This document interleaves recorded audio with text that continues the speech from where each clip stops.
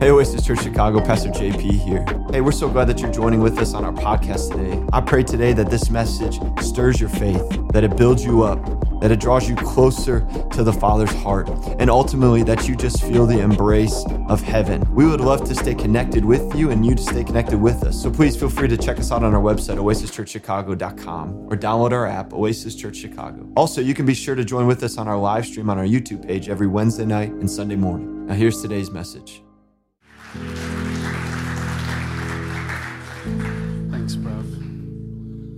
Thanks, bruv. Good morning. How you guys doing? You guys look good. You look strong. You look dangerous. This is a dangerous church. The devil's not happy that we're the church. I just want to thank our worship team. Can we just give a hand for our worship team? You know, those guys don't get paid, right? Like they show up here and use their gifts and their talents. They get here at 7:30, something like that, 7:30, 7:15. And right, they're here every single week leading us in song. That's a gift. That is a gift, and we just honor you guys for that gift. That's it's special. It's special. I'm excited to share with you guys this morning. I love our church. I think we have the best church in the world. I may be a little biased. I've been at Oasis now for just under 6 years. Like the first month that we were at Lacuna was like my first Sunday.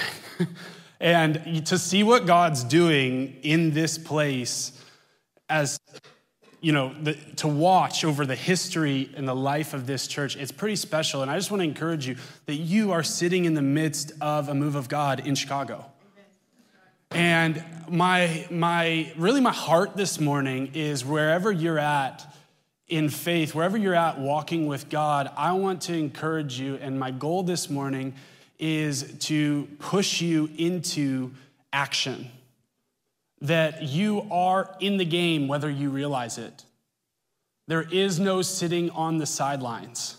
And I just felt like this urge and this thing in my heart that like if you're sitting and you're like, I'm not on mission, or I don't have a sense of purpose, or I don't really understand why I'm here, right? I'm just an account manager, or I'm just a teacher, or I'm just a nurse, or right? Wherever you're at, you're not just a teacher.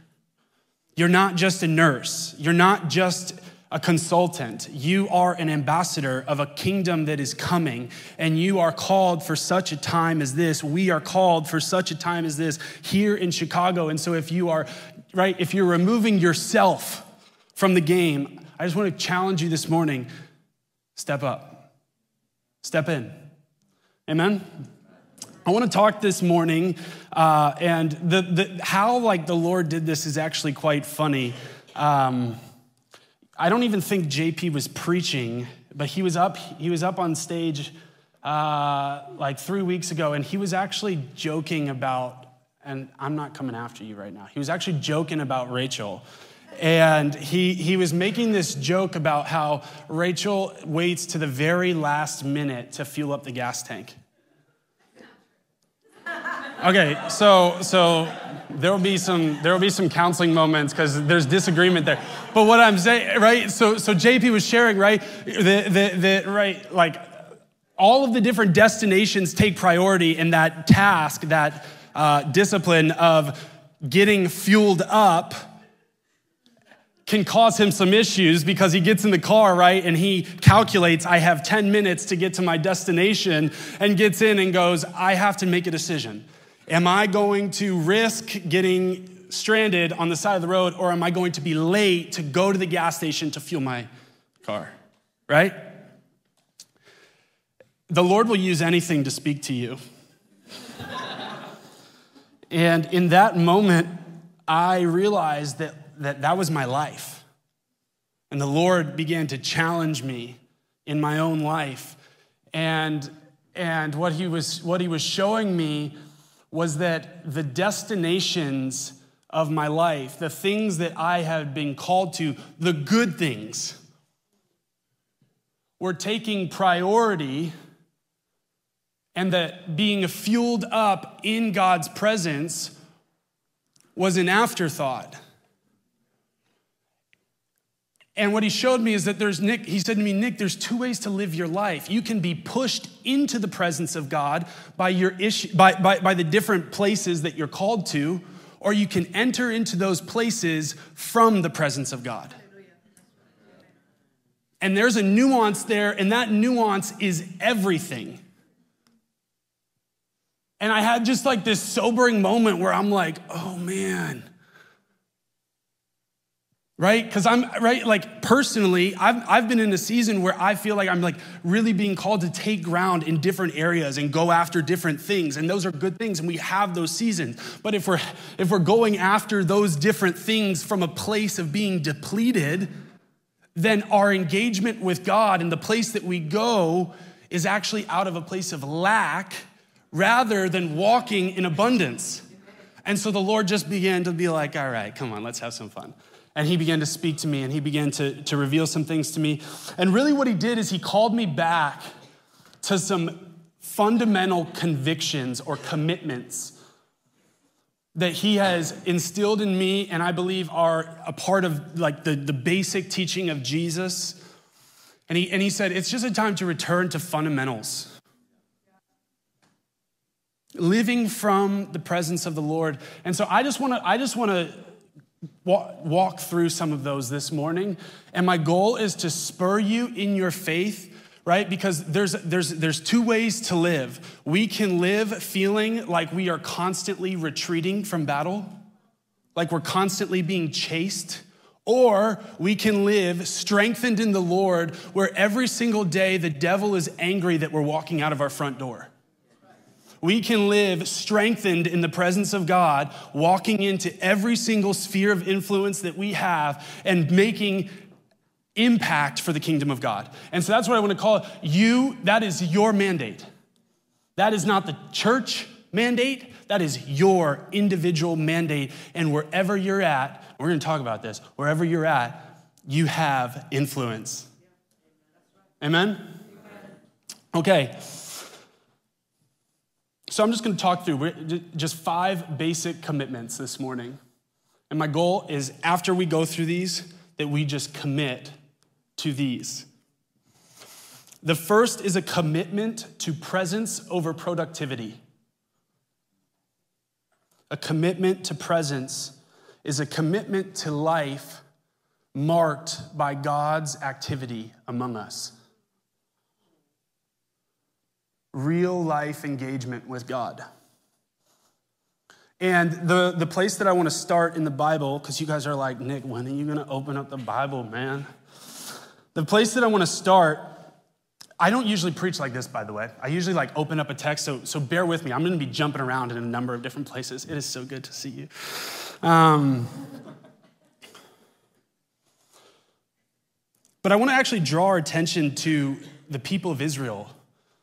And in Numbers chapter 2, we see this profound picture of the way that they geographically structured their nation in the wilderness. And what we see is that the ark that hosted the presence of God was actually at the center of their life. And all of the different tribes camped around that presence, and it was specifically to protect what was at the center. So the way that they organized their camp, but not only that, the way that they made their decisions as a people. So there was the cloud by day and the fire by night that actually determined when Israel would move and when they would halt. This is why when they get to the threshold of entering into that promised land in Exodus 33, Moses prays that famous prayer, and he says, Lord, don't call us to this place. Don't push us to enter in if you're not going to go with us. If your presence isn't with us, don't send us. And what we see is that throughout Israel's journey in the wilderness,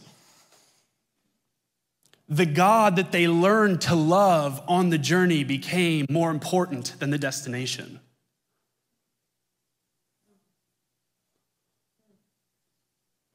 They spend all of this time on a journey with the presence of God at the centerpiece of their activities, their life. And they get to that place where they're finally going to enter, and he go, well, if we don't have you, we don't want the end result. And that's what it means to love the Lord. It's this unwavering commitment that his nearness, his activity, his steadfast love, his peace, his life is better than life itself. Not only is that a theme throughout the people of Israel, but Jesus models this himself. Over 20 times throughout the New Testament, you get this rendition or this type of phrase in the text. Jesus withdrew to a solitary place, right? Constantly throughout the scriptures, you see Jesus removing himself from the scene in order to go into prayer with his Father. Don't you find it strange that before Jesus was ever launched into public ministry, he spent 40 days in the secret place? It's my conviction that those 40 days were the foundation of his entire ministry.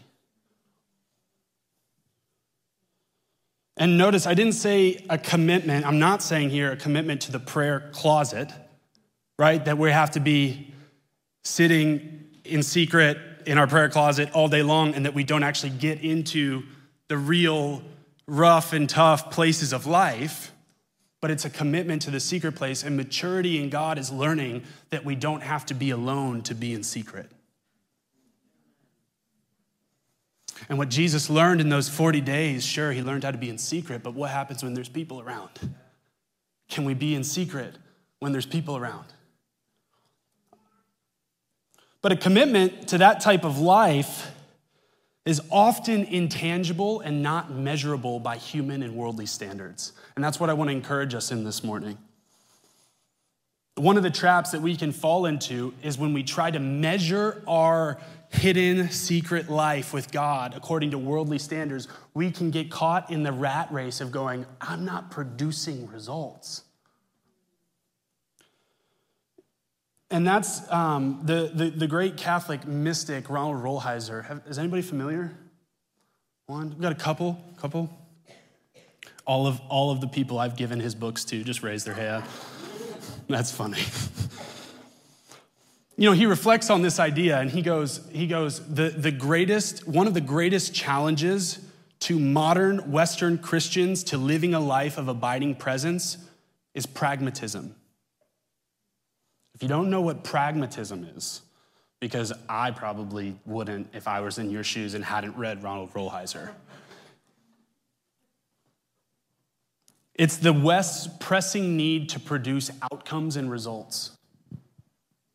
And the irony is we live in a culture so fixated on results and outcomes, yet in the process are desperately longing for the rest and peace that comes from a life of abiding.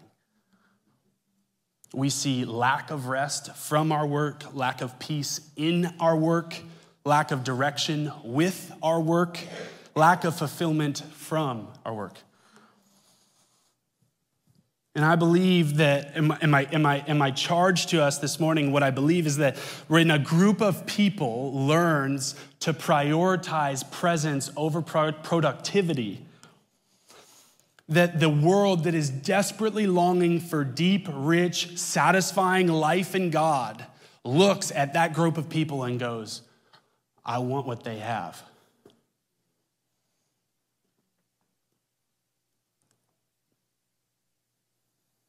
So I want to ask you this morning, are you caught in the rat race of production?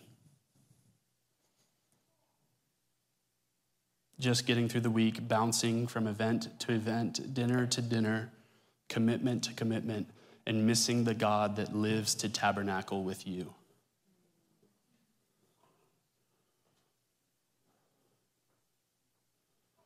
Are we making our decisions based off of what we deem productive or useful for us instead of hearing and receiving what God has for us and obeying? Are we deliberately structuring our lives around the word of the Lord and what he has called us to do in this season? Choose this day a commitment, presence over production. Okay, the second. Okay, and I forgot to make this one caveat before we started.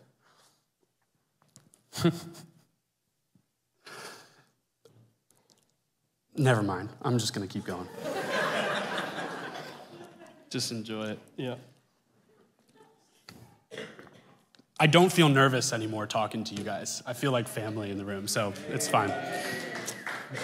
If you're like, oh my gosh, is he nervous? No, absolutely not. The second is a commitment to first love over second. First love over second. If you can turn to Matthew chapter 22, verse 36 through 40. I'm going to read this text. Teacher, Jesus is in one of his customary scraps with the religious experts of the law. That's the context here. And they ask him, what's the greatest commandment of the law? And Jesus says, love the Lord your God with all your heart and with all your soul and with all your mind. This is the first and greatest commandment. And the second is like it. Love your neighbor as yourself. All the law and the prophets hang on these two commandments. This passage is profound and perplexing for so many reasons. The first being that Jesus is speaking to men that have studied this law their entire lives, and it's kind of comical. He goes, I'll sum it up for you in one statement. Here you go. Nobody thinks that's funny? You meet somebody, they got like 10 PhDs. They've literally studied this one subject their entire life, and a carpenter walks up to them and goes, hey, I can just summarize all of it. One statement, here you go. It's kind of audacious.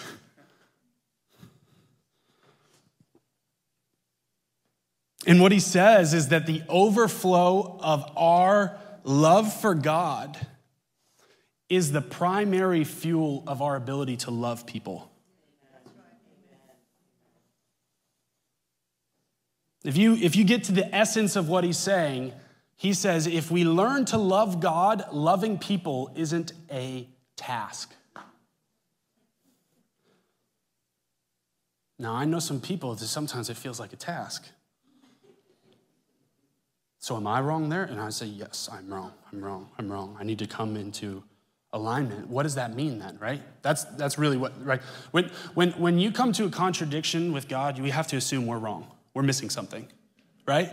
And that's what humility does, is it places you under the word and allows God to reveal himself. But when we don't approach the word with humility and we approach it as a surgeon that's trying to dissect, it never, right, as Pastor JP says all the time, we don't give it the space to dissect us. It's another sermon, another time. What's fascinating about it, though, is, right, according to 1 John 4, we actually can't complete this task without receiving God's love first. Right? 1 John 4:19, we love because he first loved us. So I want to submit to us this morning that if we are to master the art of loving people, we need to master being loved by God. And that work is harder than we probably think.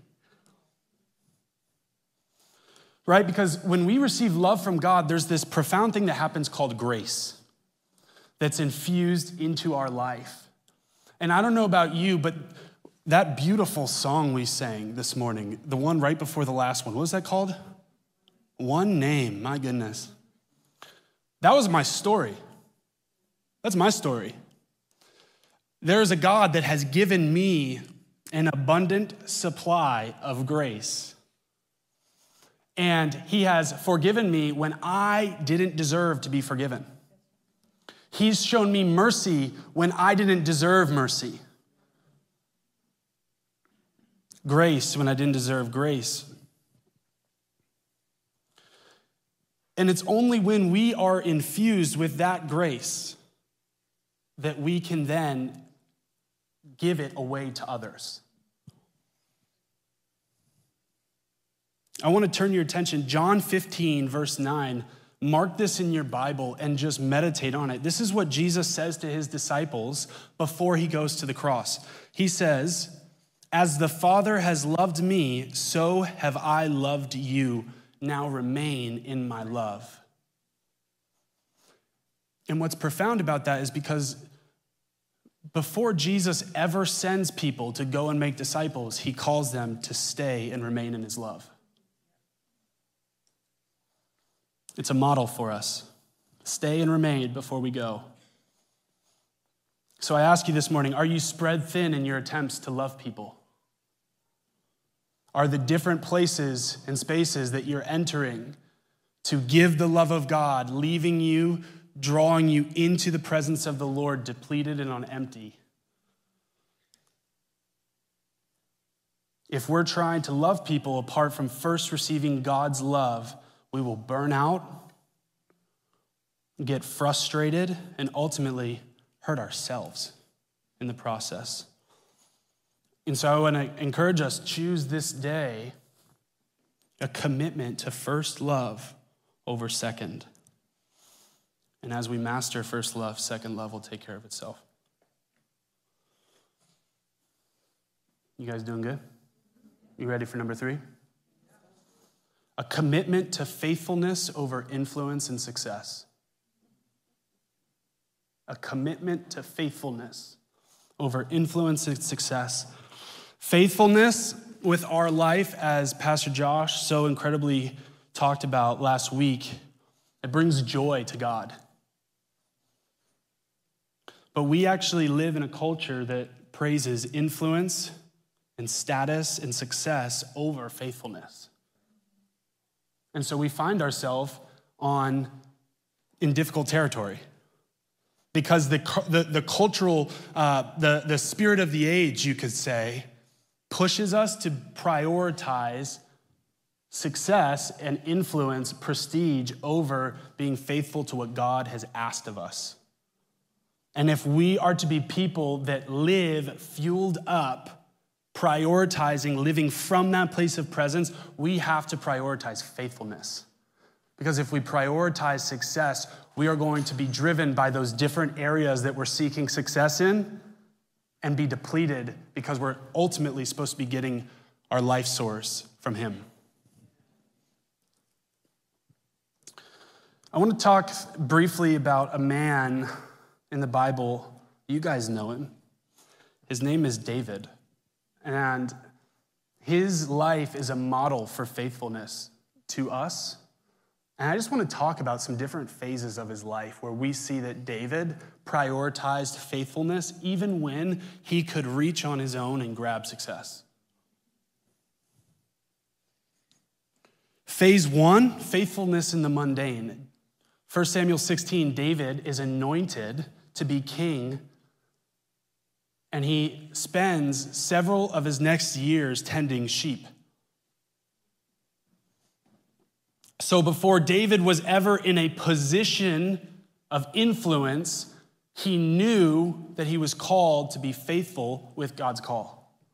That's important for us. He was by no outward appearances or standards the right choice. But I believe what God saw in David, that man after his own heart, was a heart of faithfulness. And what David proved in the mundane places of his life was that he was faithful to steward the little that God would give him. And you only know if you're actually faithful until you get tested.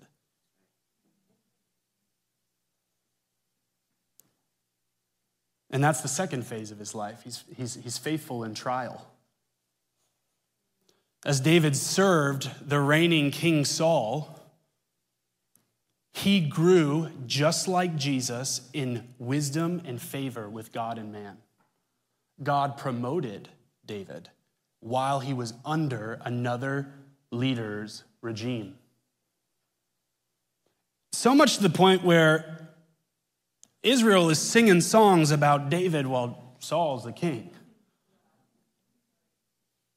That's not good for Saul. He's supposed to be the man, and everybody's singing about the guy who's playing the harp in his house. Right? And we could talk all about what that does psychologically to Saul. But needless to say, he goes on a bad path. And we get this powerful moment after Saul tries to kill David.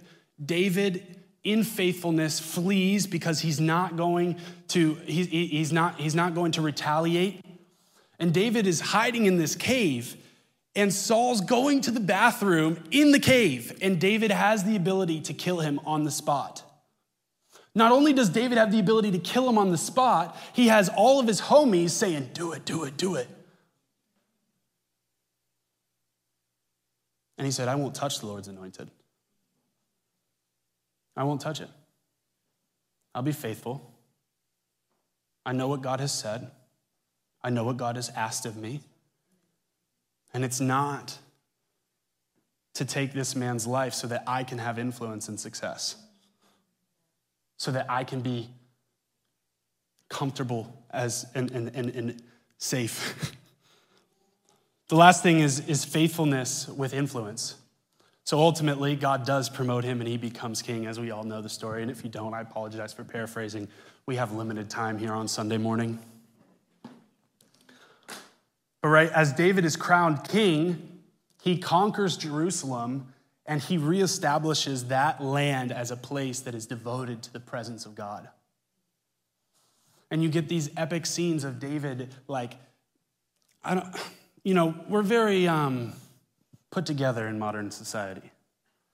But like, these are tribal nations we're talking about. These are, how many of you guys watch Netflix? How many of you guys seen The Last Kingdom? All right? These are like Viking warrior type guys that are going out to battle, right? And you have David, after just conquering the Philistines, waltzing into Jerusalem, dancing like a madman before the presence of the Lord.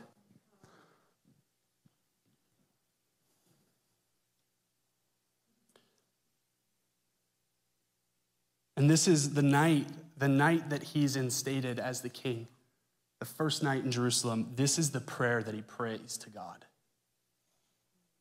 We sang it this morning. Verse 19, 2 Samuel 7. And as if this were not enough in your sight, sovereign Lord. I apologize. Verse 18.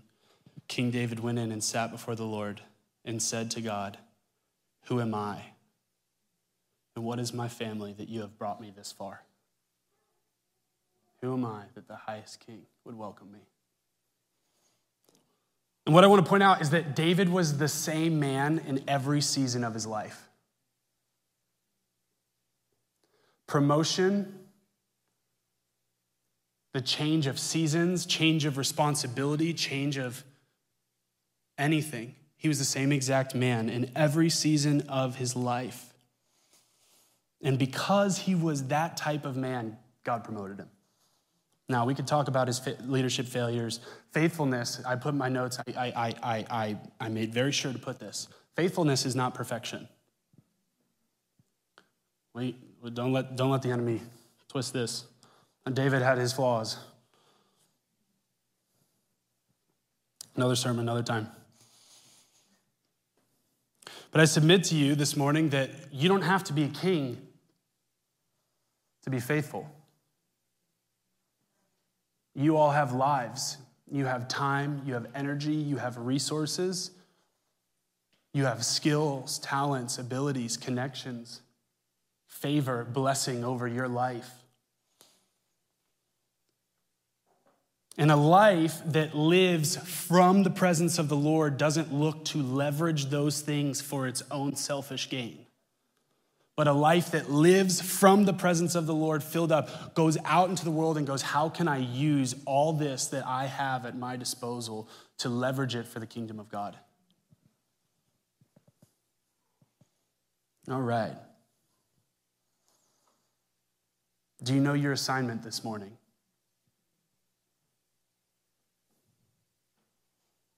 Do you know the things that you've been given? Have we gotten caught up in the rat race of trying to build our brand and influence? Or do we have clear awareness of what the mission of our life is, the teams that we're building, the people that God's given us? Okay. Choose this day. Choose this day. Faithfulness over influence. Okay. The next one, and we're going to land the plane here very soon. So Olivia and Bruce, can you guys come on up? Thanks so much. You guys rock. Number 4 is a commitment to heaven's perspective over earth's perspective.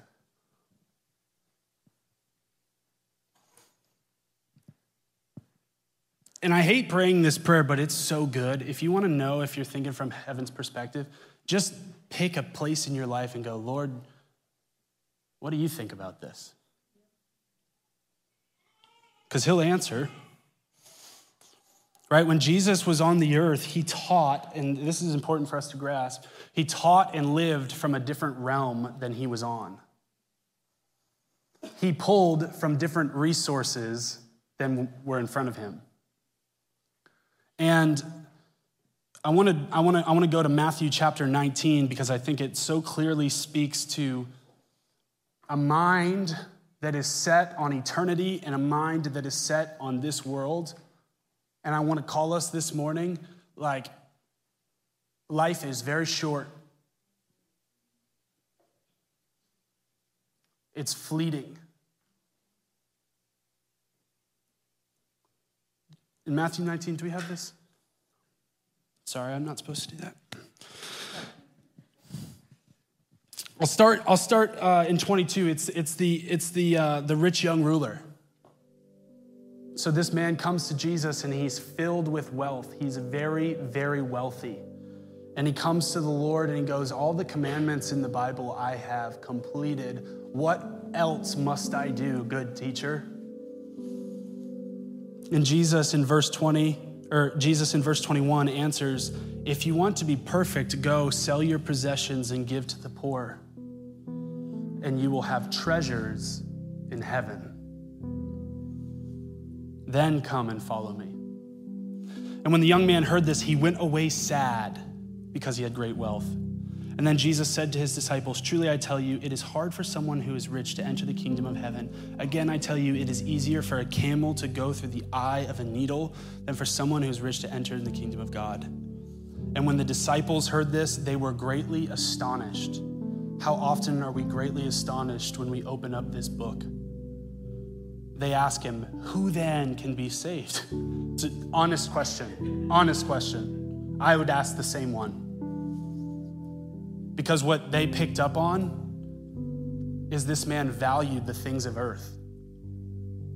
It wasn't just money that Jesus is talking about here.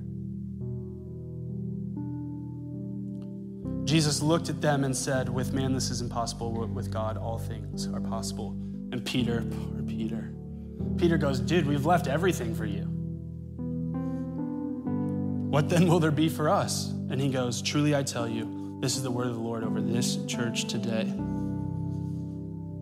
At the renewal of all things, when the Son of Man sits on his glorious throne, because he will, you who have followed me will also sit on 12 thrones, judging the 12 tribes of Israel.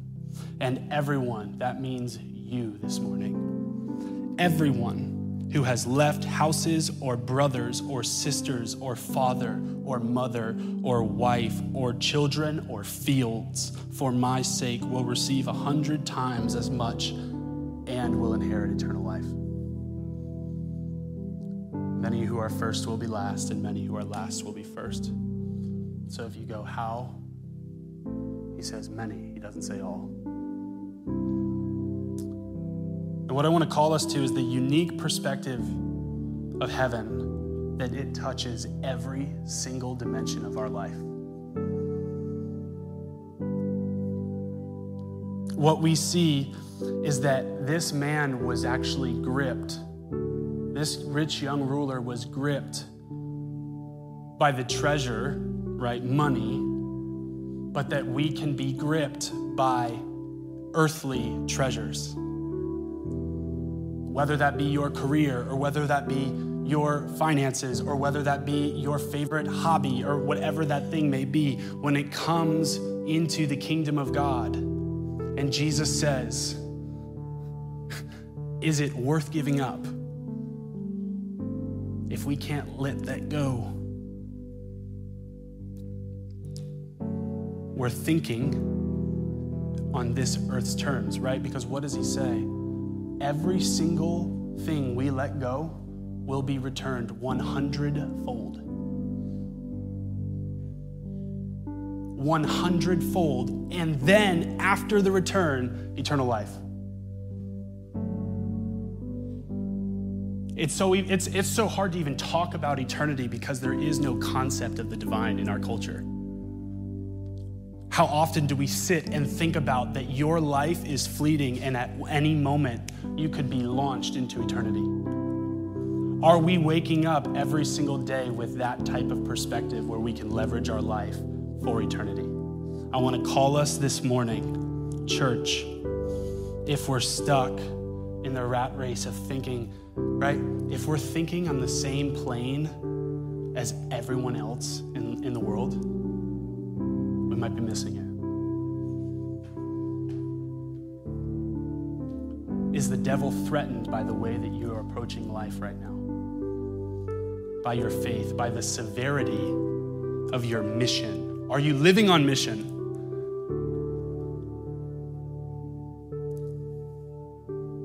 Or are we just kind of walking around going through the motions? Choose this day a commitment, heaven's perspective over earth's. The last one, and we're landing the plane. A commitment to being leaders who follow first. Leaders who are first followers.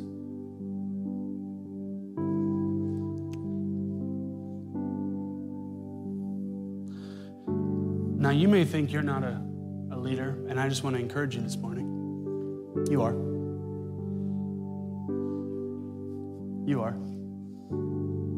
Right? You don't need to be a CEO to be a leader. You know what you need to be able to be a leader?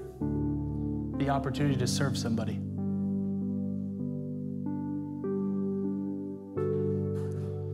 So your family, your friends, your job, those are all spheres where you have the capacity to lead and lead well.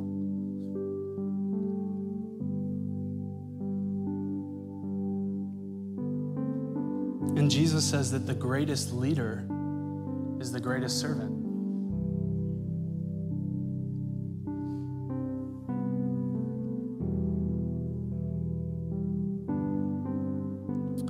In John 15, Verse 19, Jesus tells the disciples this really, really interesting thing.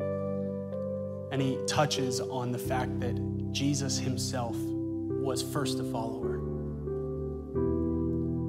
Jesus had authority because he was a man under authority. Jesus was able to call people to follow him because he was following his Father. And that's like a leadership gem nugget, man. If you want to have authority, get under authority in your life. If you want to lead, get under leadership. But he says, very truly I tell you, the Son can do nothing by himself. He can only do what he sees his Father doing, because whatever the Father does, the Son also does. And I love this passage because it highlights the humility of Jesus as one willing to be led by the Father. He's not going to go rogue. And I want to say the secret sauce, right? If you want to know like the secret sauce of Jesus' leadership, he gives it to us right here. He's not doing it on his own. So I ask you, in your realms of leadership, are you tired? Are you weighed down from doing it on your own? Let's first follow. Because when we follow and we don't do it on our own, we draw from his resources. We draw from his wisdom. We receive his grace in our extent, be able to extend it to others. And I love in Luke 9, Jesus goes, if you want to be my disciple, what does he say? Pick up your cross daily and follow me. So this is a choice. We get a choice every single morning when we wake up. Are we going to be leaders that follow? I say yes, let's choose this day. Commitment to be leaders who are first followers. I invite you to stand this morning.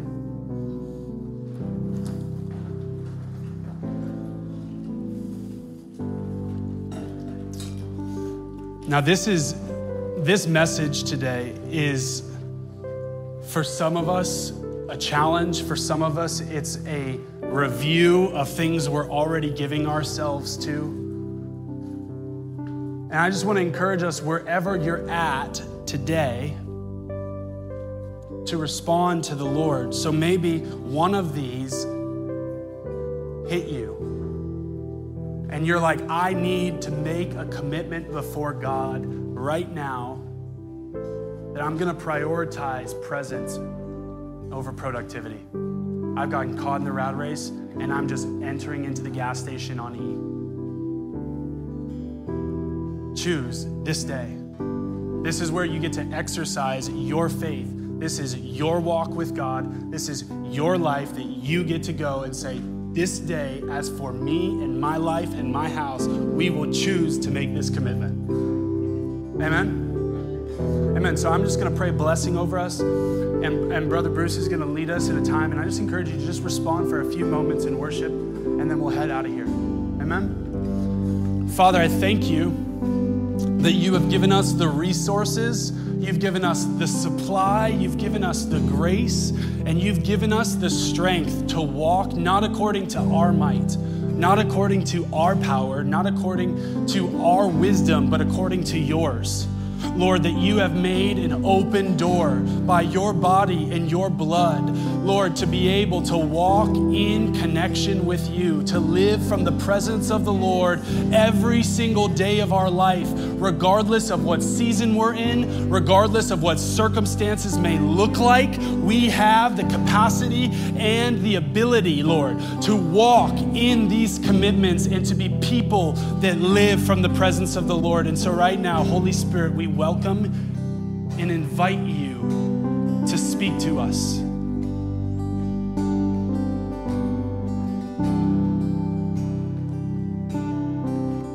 Lead us to make these commitments. Lead us, Lord. Lead us, Lord. Lead us to commit to presence over productivity, to first love over second, to faithfulness over influence and success, to heaven's perspective over earth's, and to be leaders who first follow. In Jesus' name we pray.